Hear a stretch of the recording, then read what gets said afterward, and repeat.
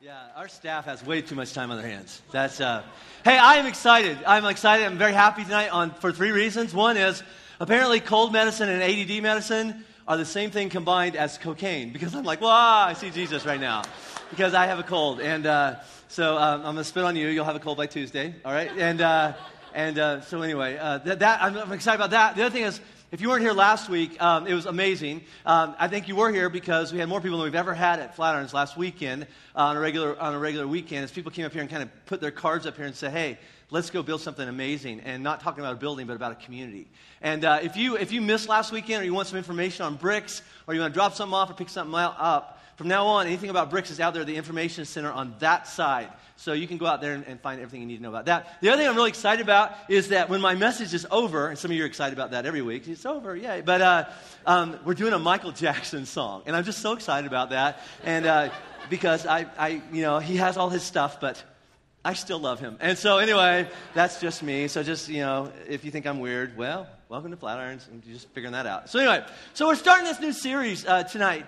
And I'll explain this. We're starting a new series on Labor Day, and we're going all the way through Thanksgiving. We've been looking at the first public speech, sermon, message, lesson, whatever, that Jesus ever gave. As a matter of fact, in the following 3 years, almost everything he said could be kind of linked back to this talk he gave on a mountain, Sermon on the Mount, all right? And it's just, he had gone on, and we've been unpacking this about these subjects like, what's faith look like?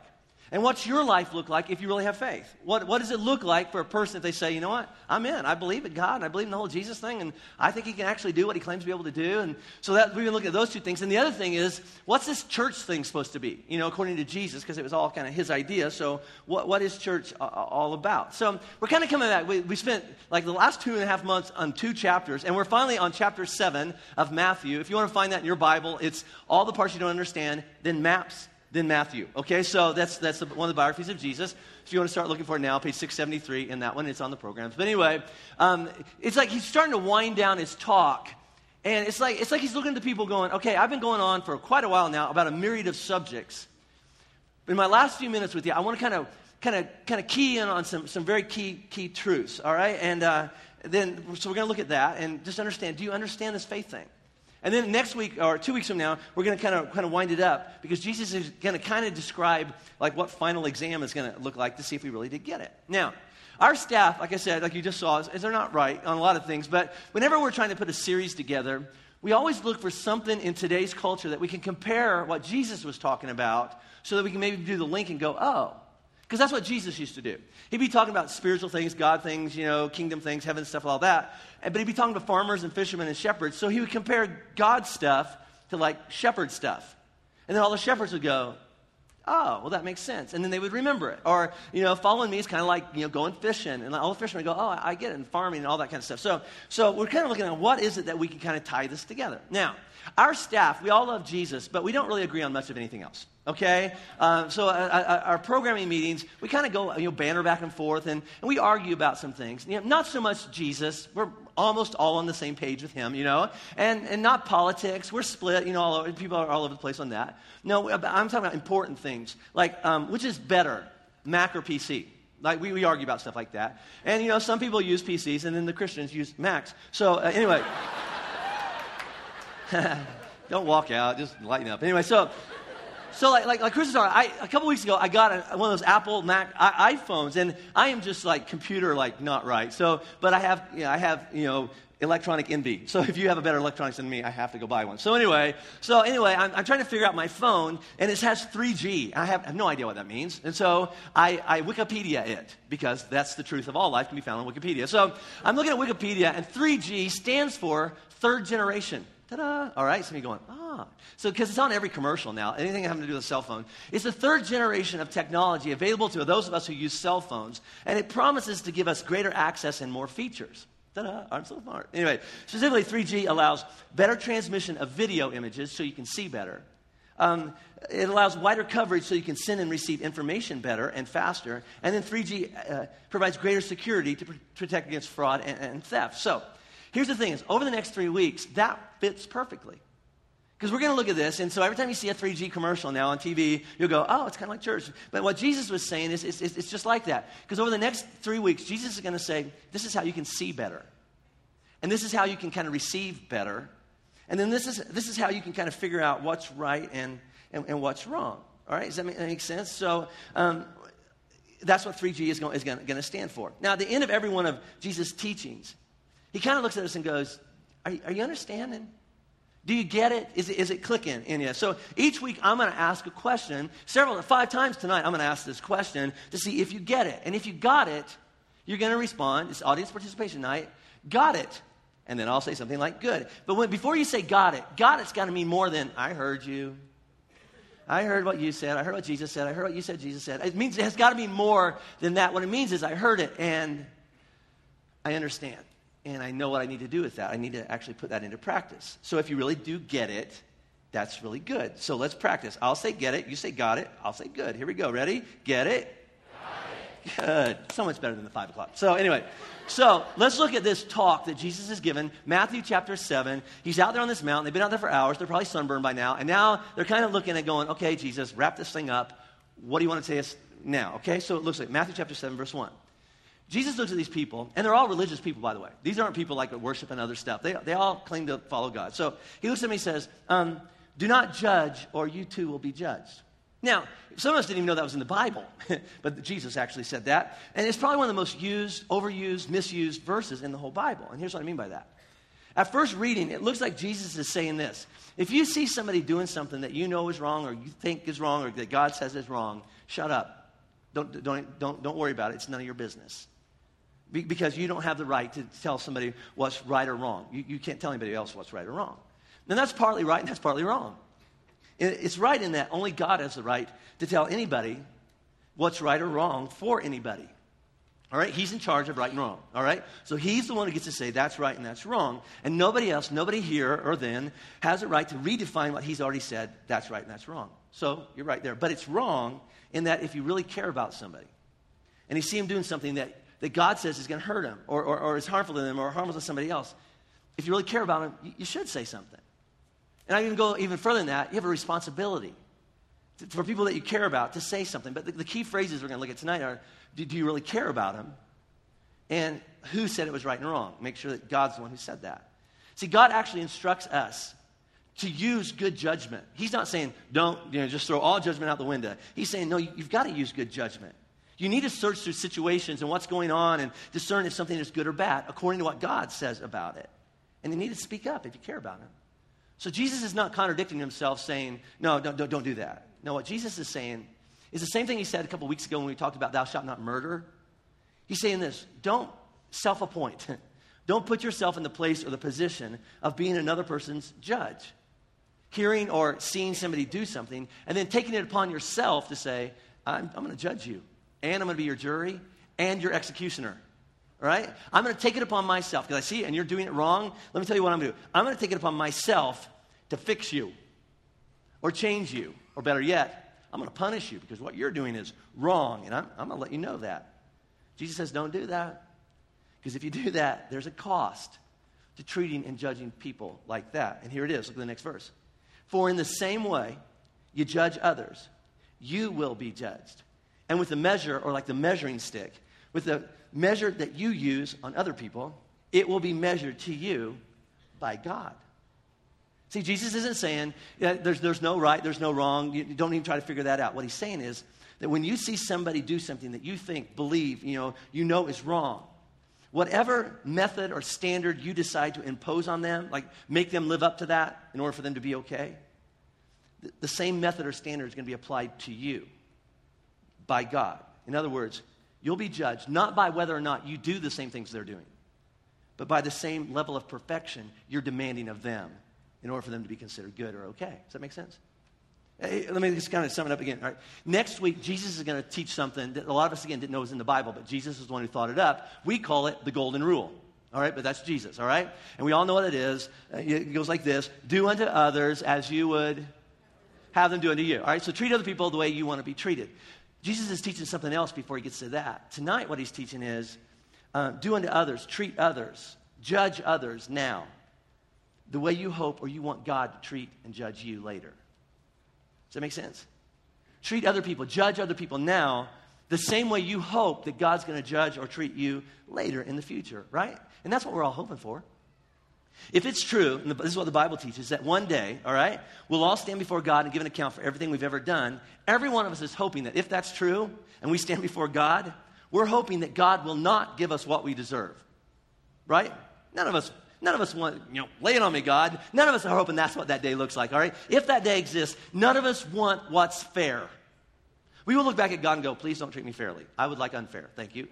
None of us want to be treated fairly. Give me something other than what I have coming. But we're also not thinking that God's going to look at us and go, don't worry about it. It doesn't matter. Boys will be boys. All right, you shouldn't have done that, but ollie, oxen free. No, that's not it. What we're hoping is that God will look at us and say, hey, listen, what you did matter. It did. But I found a way to separate you out from what you did and judge what you did and still find a way to love and forgive and embrace you. And Jesus says, if that's what you want from God later, by the way, that's called grace. That's what you need to give to somebody else now. All right? So here's teaching number one. It's going to be audience participation. It goes like this. Look at the screens. If you want to receive grace, you need to give grace.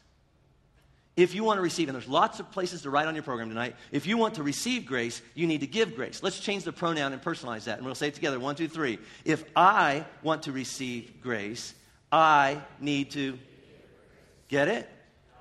Good. Let's move on then. Teaching number 2 goes like this. You are not qualified to pass judgment on anybody else. You're just not qualified. I mean, you're something special, but you're not qualified, all right? You're not qualified to pass judgment on anybody else. So let's personalize that. 1, 2, 3, here we go. I am not qualified to pass judgment on anybody else. This is true, even if you're right. All right, and I can prove that. Look at this next verse. Why, and this is Jesus still talking, why do you look at the speck of sawdust in your brother's eye and pay no attention to the plank, literally a beam, in your own eye? How can you say to your brother, let me take that speck out of your eye, when all the time there's a plank in your own eye? I love this. Jesus is so sarcastic. We think Jesus is walking around going, I just love you. No. He's just jabbing. This is what he's saying to him. Do you understand how ridiculous you look? How crazy you look, walking around, all spiritual and religious, going, excuse me, row 21, you have a speck in your eye, it's really grossing me out, and you shouldn't be doing that. And over there, that whole section, you got specks in your eye, really, really. Do you know how ridiculous you look walking around, and the whole time you've got like this log hanging out of your face? He says, what makes you think you can do that? Nobody's going to take you seriously. Nobody cares what you have to say about their speck or anything else you might have to say. There's a couple teachings in here. First is, look at it. This whole interaction is between two people, a person and their brother. That's important. Their person and their brother, which is the biblical way of saying me and somebody I really care about. This is not about me and those people. You know what I'm talking about. People like that. We all know. We already have it that. And I'm not going to say that out because then we'll think that the whole message is about that. You know what I'm talking about, right? It's not about me and people like that. It's about me and someone I really care about, my brother. This is about me and my friend. Which brings up the question of motivation. Why do you care so much? Why does this bug you so much about the speck in their eye, what they are or they're not doing? Do you really care about them, or are you just kind of anti-speck? Kind of sawdust phobic. Is that you? Honestly, why do you care about whether or not they have that particular speck of sawdust in their eye? And even if you're right, again, why should they listen or care what you have to say about it? I mean, who are you to them? See, this conversation, according to Jesus, is only really allowed, even talking about our stuff, between two people that really care about one another. Not me and all the people like that. It's me and people I love. See, and the other thing is that Jesus is not saying, their sawdust is good and your plank's bad. No. Nobody wants either one in their eye. Do you? Does anybody say, well, at least it's not a plank, at least it's just a splinter? That hurts. No, nobody wants anything in their eye. Jesus isn't removing, this is important. When he says don't judge, he's not removing the presence of judgment. He's removing the presence of hypocritical judgment. It's totally different. See, you and I, we have no right to judge anybody else's sawdust while we're ignoring our own stuff like it doesn't matter. Or maybe it's just not as bad as your stuff. And then, even if we're right, that they shouldn't be doing what they're doing, whatever, and you can back it up with 50 Bible verses, you're still not qualified to pass judgment on anybody. And besides, folks, he's not talking about your brother and their speck. He's talking about you, plank face. Right? This isn't, this is not their speck is not even your deal. He's saying, don't you judge with a plank in your face what's going on in somebody else's life. This isn't about the other guy, whether or not they should or shouldn't be doing that. That's not our deal. This is about our tendency to ignore our own stuff and focus our point on what somebody else is doing wrong. See, this is true. When you have a board sticking out of your face, at best, you can only see 50% of what's going on. Right? It's just true. I don't know what's going on in your life. I don't know what God's doing in your life. And I certainly don't have a great perspective that I can pass judgment on what I think I see. To try to do so, Jesus calls hypocrisy. Right? So, you say, well, then what am I supposed to do? Because, I love that person, and they are screwing up. I mean, they're doing things wrong. And God, not because I think it's wrong. God said, I got Bible verses that says what they're doing is wrong. Without being a hypocrite, what am I supposed to do when my friend is doing something wrong? Well, here's the answer. Look at verse 5. This is Jesus talking. He says, you hypocrite, all right, because you tend to do this, all right? Instead, here's what I want you to do. First, take the plank out of your own eye. And then, I might say, and only then, you will see clearly to remove the speck from your brother's eye. Third teaching. Here it is. Ready? If you ever want to help anyone else, the first thing to do is take the plank out of your own eye. If you ever want to help anyone else, the first thing to do is take the plank out of your own eye. Now, let's say that together, and let's just change the pronoun. Here we go.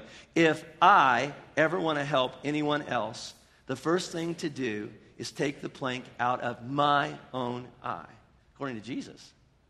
The only way to effectively remove a speck from somebody else's eye is to put all your effort into working on your own plank. Right? And then, and only then. And it's not even guaranteed, but I promise that until this happens, it's not going to happen. Maybe then the person with the speck in their eye, when they see that you are humble, and that you admit that you're jacked up too, and that you've got your problems, but you're working on them, then, and again, there's no guarantee, but I promise, again, it won't happen until you get here. Then they might be open to the idea that maybe there's something other than walking around with a speck in their eye. See, I think Jesus is trying to clear up some job descriptions. They've gotten kind of confused over the last 2,000 years of church. Here it is. This is deep. This is worth coming for right here. Our job as followers of Jesus, you want to write this down? Is to follow Jesus. Oh, wise one. All right, that's it, all right? Our job as followers of Jesus is simply to follow Jesus ourselves, and then invite others to come and see for themselves what Jesus describes as a better way to live our life. That's all we try to do around here. We don't shove it down your throat. We just go, there he is, think about it.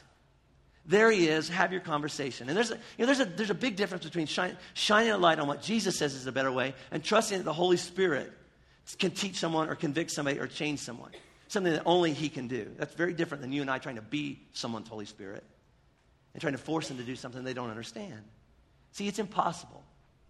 And this is our stories, a lot of us, to bring about real life, long change in a person's life that the Holy Spirit hasn't convicted them about yet. It doesn't even make sense. You're speaking another language.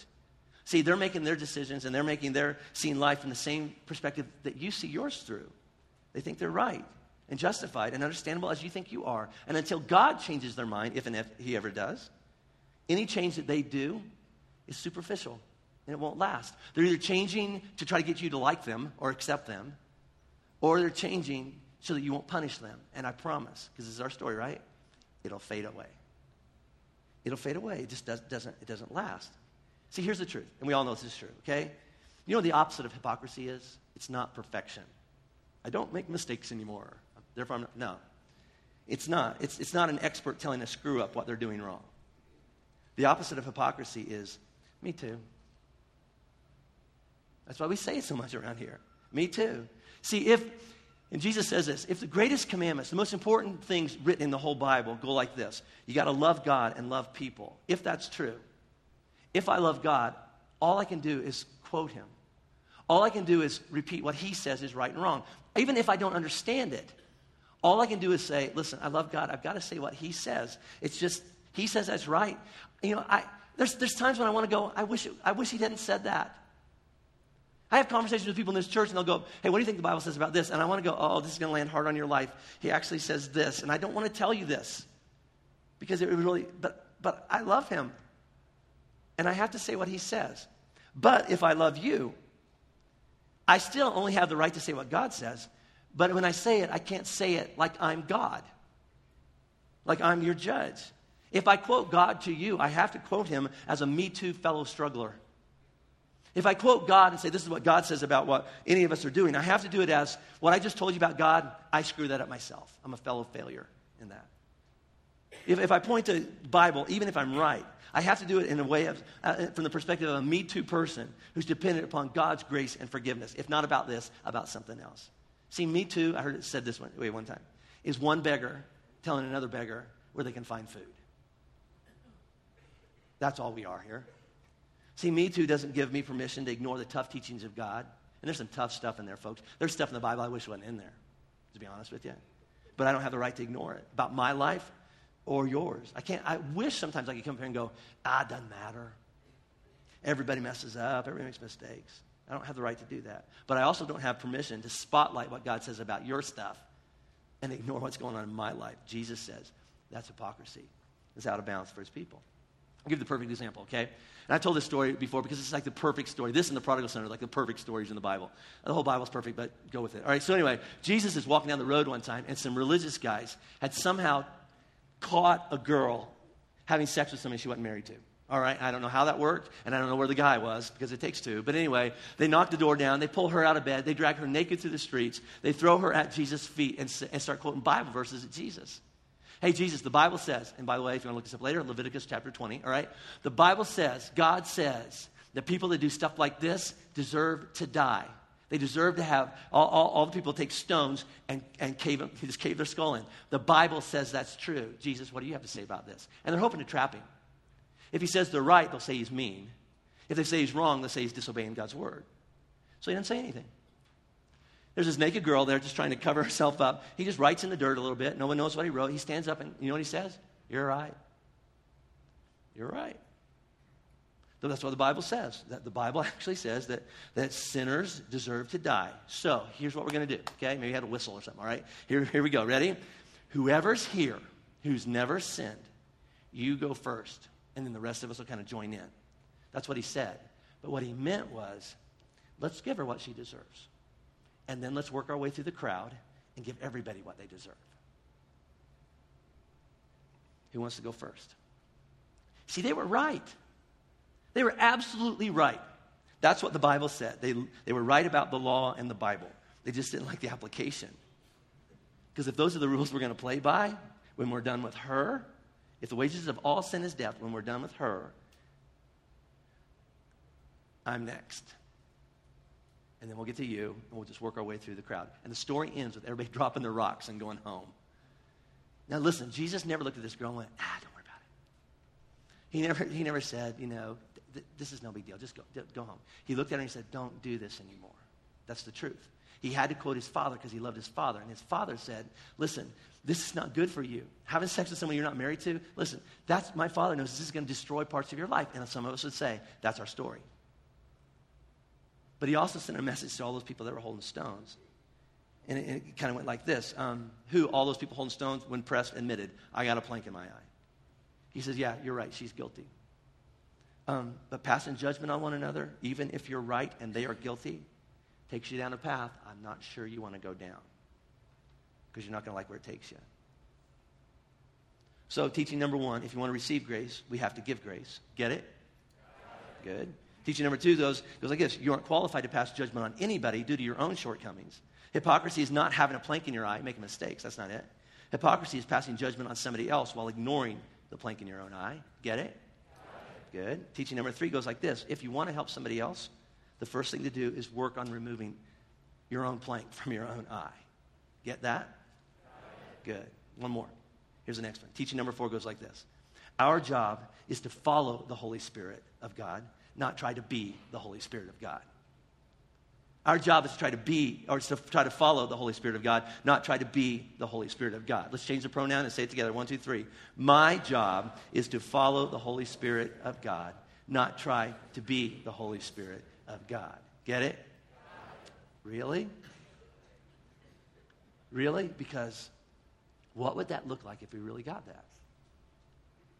What would this place look like? What would this church look like? What would it feel like in here if everybody agreed, if we all agreed, we're only going to treat one another the way we hope that one day God treats us? What if we gave each other that kind of break, that kind of grace? What would this place look like if you and I really believe that God does not have a list of sins listed naughtiest to nice?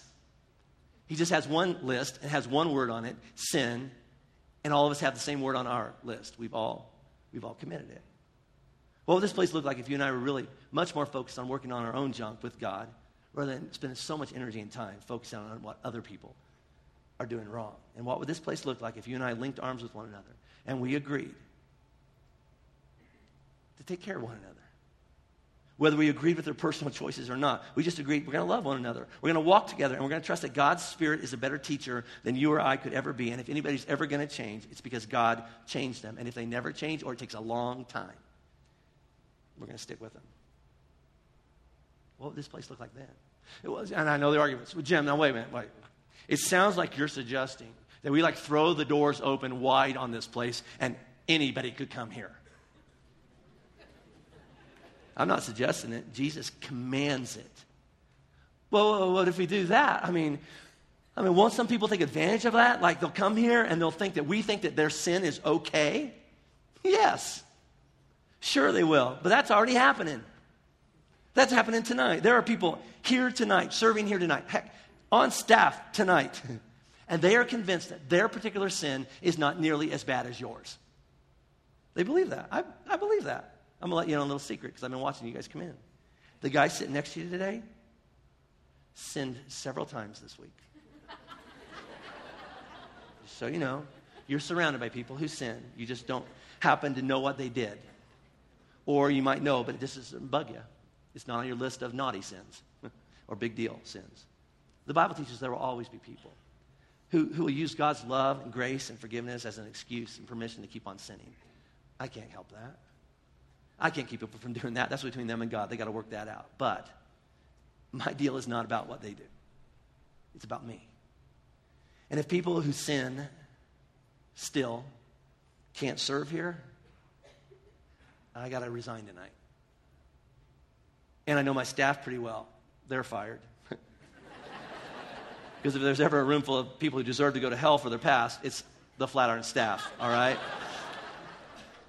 And parents, you might want to leave now and go pick up your kids because I checked. And everybody working in the children's ministry tonight has either a plank or speck in their eye. I can't tell them apart. The parking crew, all sinners. The lady who made your coffee, wow. And the band has committed multiple sins, all right? And several felonies too. But anyway, see, if we only let people come here or serve here who don't sin anymore, Jesus is going to be really lonely. Because it's going to be an empty room, right? And I know I'm being sarcastic. But think about it. I'm not, and Jesus is not at all suggesting that sin doesn't matter. Of course it matters. What Jesus is saying is, it's not our job to decide which sins are bad, which are usually yours, and which sins are not as bad, which are usually mine. Right? Jesus says it's his job to change people. It's our job to work on our stuff with Jesus and point other people towards Jesus so that they can work out their stuff with him too. So, who's welcome at Flatirons? How about this? Anybody looking for God's will for their life. Is that a low enough bar? Anybody who's looking for God's will for their life is welcome here. But it comes with a question, all right? Are you open to the idea that God may have a different will for your life than what you thought it was? That's tough. But you got to work that out with God. Anybody who's looking for God's purpose and will for their life is welcome here. Are you open that God's will for your life might be different than what you thought it was or felt it was? So that's the question. But there's also a liability if we adopt this for this church. If we treat people the way Jesus treated people, we're going to get asked the question that was asked of and about and to Jesus more than any other question I can find in the Bible. They ask him over and over, why does Jesus, why does your master, why do you hang out with, eat dinner with, why are you friends with, why do you go to parties with sinners? People who still sin. And here's how Jesus responded, and this is how we have to respond to people who ask that question. Matthew chapter 9, on hearing this, why do you hang out with people like Flatiron's people? Why? Jesus said this, it's not the healthy who need a doctor, but the sick.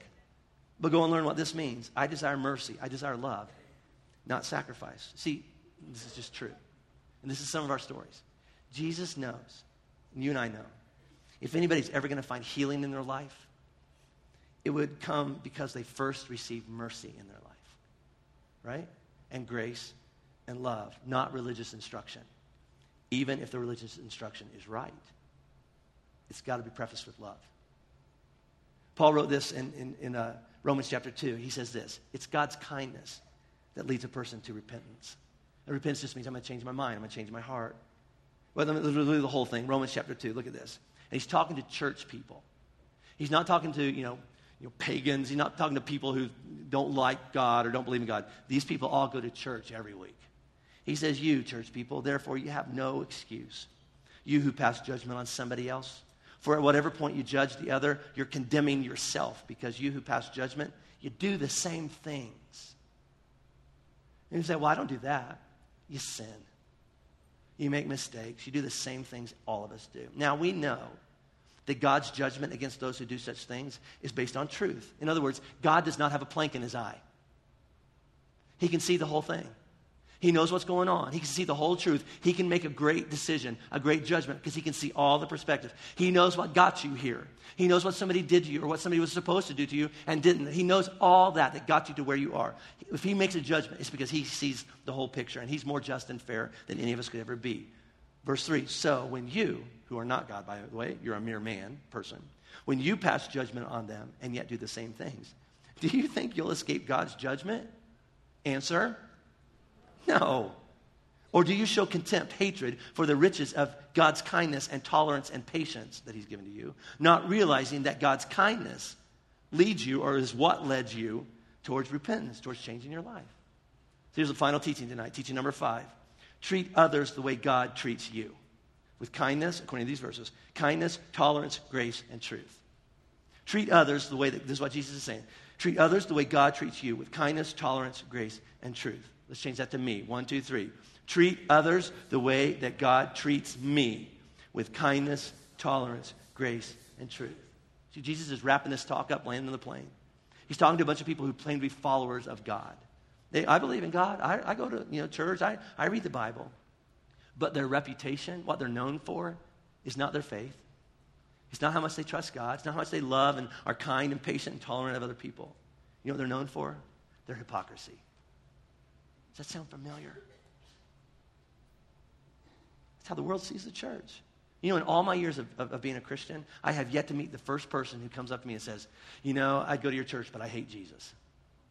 He's just so loving and kind and gracious and forgiving. It just drives me crazy. I've never met anybody here or Afghanistan who has a problem with Jesus. Yet I lost count long ago of the people who have a problem with the hypocritical people who claim to follow him, yet act nothing like him. But let's not throw stones. Let's not be critical of other Christians or other churches and the specks in their eyes. Not our deal. What about us? Flat irons, we got a plank in our eye, don't we? Because the things we're looking at other people about, we do it every single day. So how about this, flat irons? Individually and as a church, we start working on our own planks. We work on our own stuff. And let's start with the person looking back at you in the mirror. It's a good place to start. I'm going to get even more specific. In light of all the grace and forgiveness that God has shown me and you, here's a question. Who in your life tonight needs you to show them the same grace and the same forgiveness that God's already given to you? Big question. When I think about how much God loves me, tolerates with me, he puts up a lot, doesn't he, with you, right? And me, absolutely. And he's so patient with me. I would have given up on me long ago.